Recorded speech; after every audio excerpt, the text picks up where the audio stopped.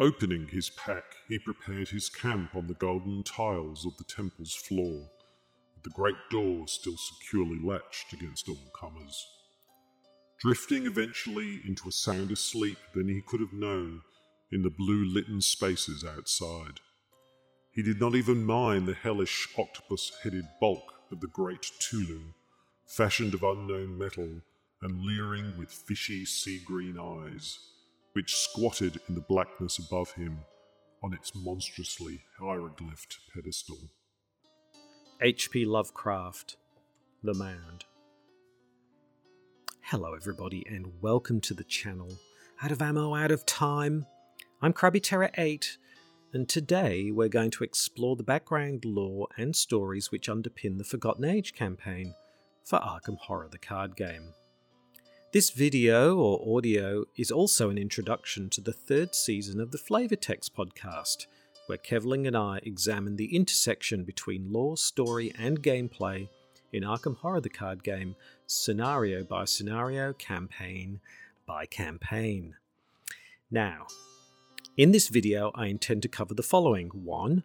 The historical background to the stories by H.P. Lovecraft which underpin this campaign. The Nameless City, The Mound, and The Shadow Out of Time, and this will include a brief summary of the key plot points of these stories. 2. The analysis of themes and ideas which connect these three stories. And 3.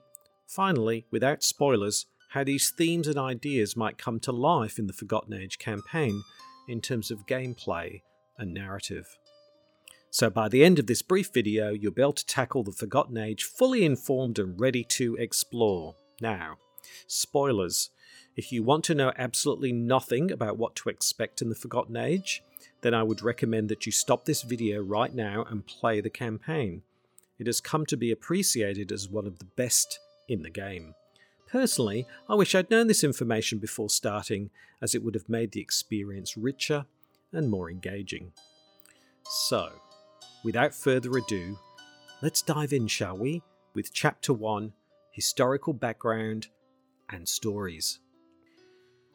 Now, unlike campaigns such as the Dunwich Legacy, The Edge of the Earth, and the Innsmouth Conspiracy, the Forgotten Age campaign is not based on a single story by H.P. Lovecraft. The designer notes to this excellent campaign reference 3 of his stories as inspiration for the Forgotten Age, namely The Nameless City, The Mound, and The Shadow Out of Time. Whilst there are connecting themes and ideas within these stories, which we will explore later, the stories are not connected in time nor design. The Nameless City is an early work by Lovecraft, published in November 1921 in an amateur press journal, The Wolverine. This work therefore represents Lovecraft's early writing, which is more heavily influenced by Lord Dunsany, Edgar Rice Burroughs, and Edgar Allan Poe. Relating the adventure of a lone explorer and his camel in the desert, this is the first story which explicitly mentions details which would become known as the Cthulhu mythos. Specifically, the story references the mad Arab Alzared, who would pop up time and again in Lovecraft's work, especially in relation to the blasphemous Necronomicon. In this story, an unnamed narrator describes in the first person his adventures in discovering an ancient civilization buried in the Arabian desert. The city and its stories have been lost to deep antiquity, yet it is shunned by the locals. So, with great trepidation, our hero equips himself with important provisions and sets out to discover the secrets within. What he discovers is both shocking and horrifying. The existence of a civilization of reptile-like creatures, which it seems have not died out. The Shadow Out of Time was published in June 1936 in Outstanding Stories and represents the author at the height of his power. This novella details an amazing tale of alien time and space travel through mind transfer and the exploration of alien civilizations set against the vast backdrop of cosmic history. The sheer scope of the novella means that it is often hailed as one of Lovecraft's greatest works. Despite this, Lovecraft himself was dissatisfied with the finished manuscript. In this story, Nathaniel Wingate Peasley, a professor of political economy at Miskatonic University, recounts his strange and unnerving experiences of dreams and visions of another civilization, the Yithians. Unsure whether he is insane or really experiencing life in an alien civilization, Nathaniel searches for answers to his affliction. Finding he's not alone in his experiences, he then goes on to obsessively research Yithian culture and technology. The Yithian race who existed on Earth in the distant past before humans were tall, cone-like entities of great intelligence and technological prowess. Nathaniel comes to discover that Yithians are able to possess the bodies of humans in the present who simultaneously inhabit their bodies in a distant past. This is the source of the all-too-real dreams and visions, but whether ultimately such experiences are real or part of a feverish imagination is never finally resolved. Finally, The Mound, a lesser-known Lovecraft work, was ghostwritten in 1929 and not published until 1940 after Lovecraft's death. The full text of the novella was not made available, actually, until 1989. The story revolves around two sets of intertwining adventures, that of an ethnologist in the present day, that is, present-day 1920s, who relates the discovered manuscripts of a Spanish adventurer Zamacona, and his detailed exploration of the ancient and shockingly decadent subterranean civilization of Canaan.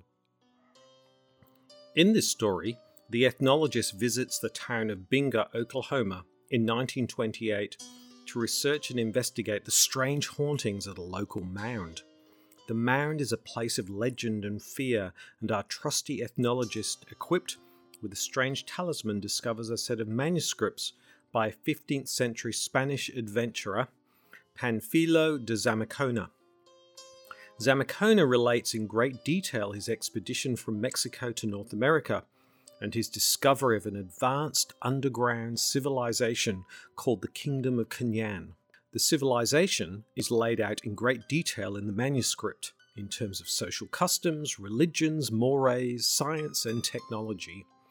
While Zamacona is enthralled by their advanced knowledge, their ancient civilization, as he sees it, is regressing into a baser form, beholden to warped and decadent appetites and amusements such as sadistic fights in a Colosseum-style venue, body modification and mutilation, and wild religious orgies.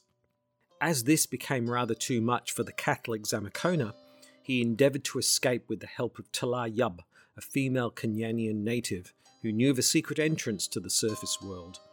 Things don't go according to plan, however, and their escape is discovered. It is during one of these attempted escapes that the cylinder containing the manuscripts was deposited. The ethnologist then returns to the mound to discover a steep staircase into the underground and the remnants of previous expeditions. His discovery is short-lived, however, as he flees in horror after discovering terrible entities guarding the entrance to Canaan. So here we have three stories written at different times by Lovecraft in different ways, with varying success. So what are the themes and ideas that link these stories together? Well, let's explore that, shall we, in Chapter 2. Now, Lovecraft's central theme in most of his writing is something called cosmicism, which is the idea of complete human unimportance in the vastness of space and time. This philosophy is at play here in these works, where our protagonists appear not to benefit from their expeditions and discoveries, just the opposite. In the case of The Shadow Out of Time, for example, it is the Yithians who benefit from using humans to research and explore different moments in time and space. Likewise, in The Mound, the discovery of the Canaan civilization by Zamacona provides that civilization with knowledge and perhaps even the means to one day invade the upper world, but such gains are not reciprocated and lead only to horror, madness, and death. This runs counter to so much of our current cultural products, where a central motif is nearly always that knowledge is power. That power may ultimately lead to negative outcomes such as corruption and destruction, of course, but there is rarely in our films, stories, and video games an idea that the attainment of knowledge in and of itself is futile, corrupting, incomprehensible, or disempowering. A core aligned motif here is the mode of knowledge acquisition, which links these stories together around the exploration of the boundary between knowledge acquired through scholarly efforts and knowledge gained from first-hand experience.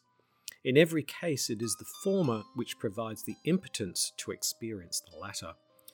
The acquiring of knowledge through research, whilst time-consuming and difficult, is revelatory in each case, but then this leads to actual first-hand experience, and the results are horrifying and often deadly. Finally, these stories, when linked together, posit a more holistic idea of what an expedition is. Whether it's a journey to discover an unknown temple in the desert, a set of stairs leading deep into the earth, or a projection into an alien body in another time and space, all are expeditions, all are journeys into the unknown, and all undermine the deluded centrality that human beings have of themselves within an uncaring and vast universe. Well, that's all well and good, but what does that have to do with the Forgotten Age? Well, let's explore that, shall we, in the final chapter.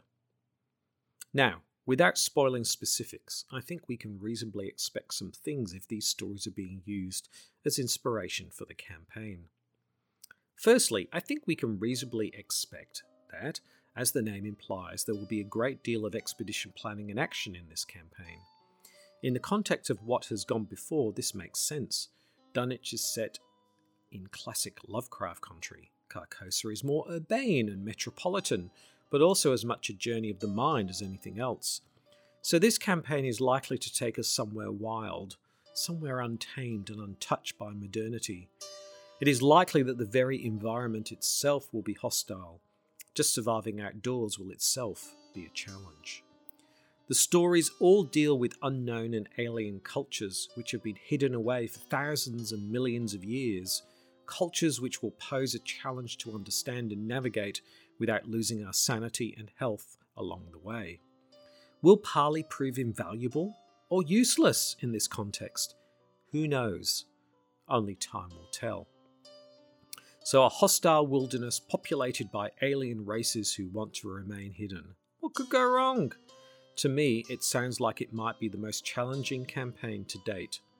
Proceed with caution, and remember to pack well. And to borrow a famous phrase, welcome to the jungle. So there you have it.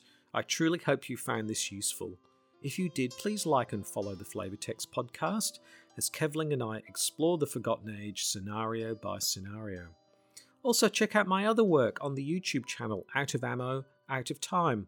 Lots of good stuff there for Arkham Horror, the card game fans. All of this, of course, is in the show notes. So there you have it.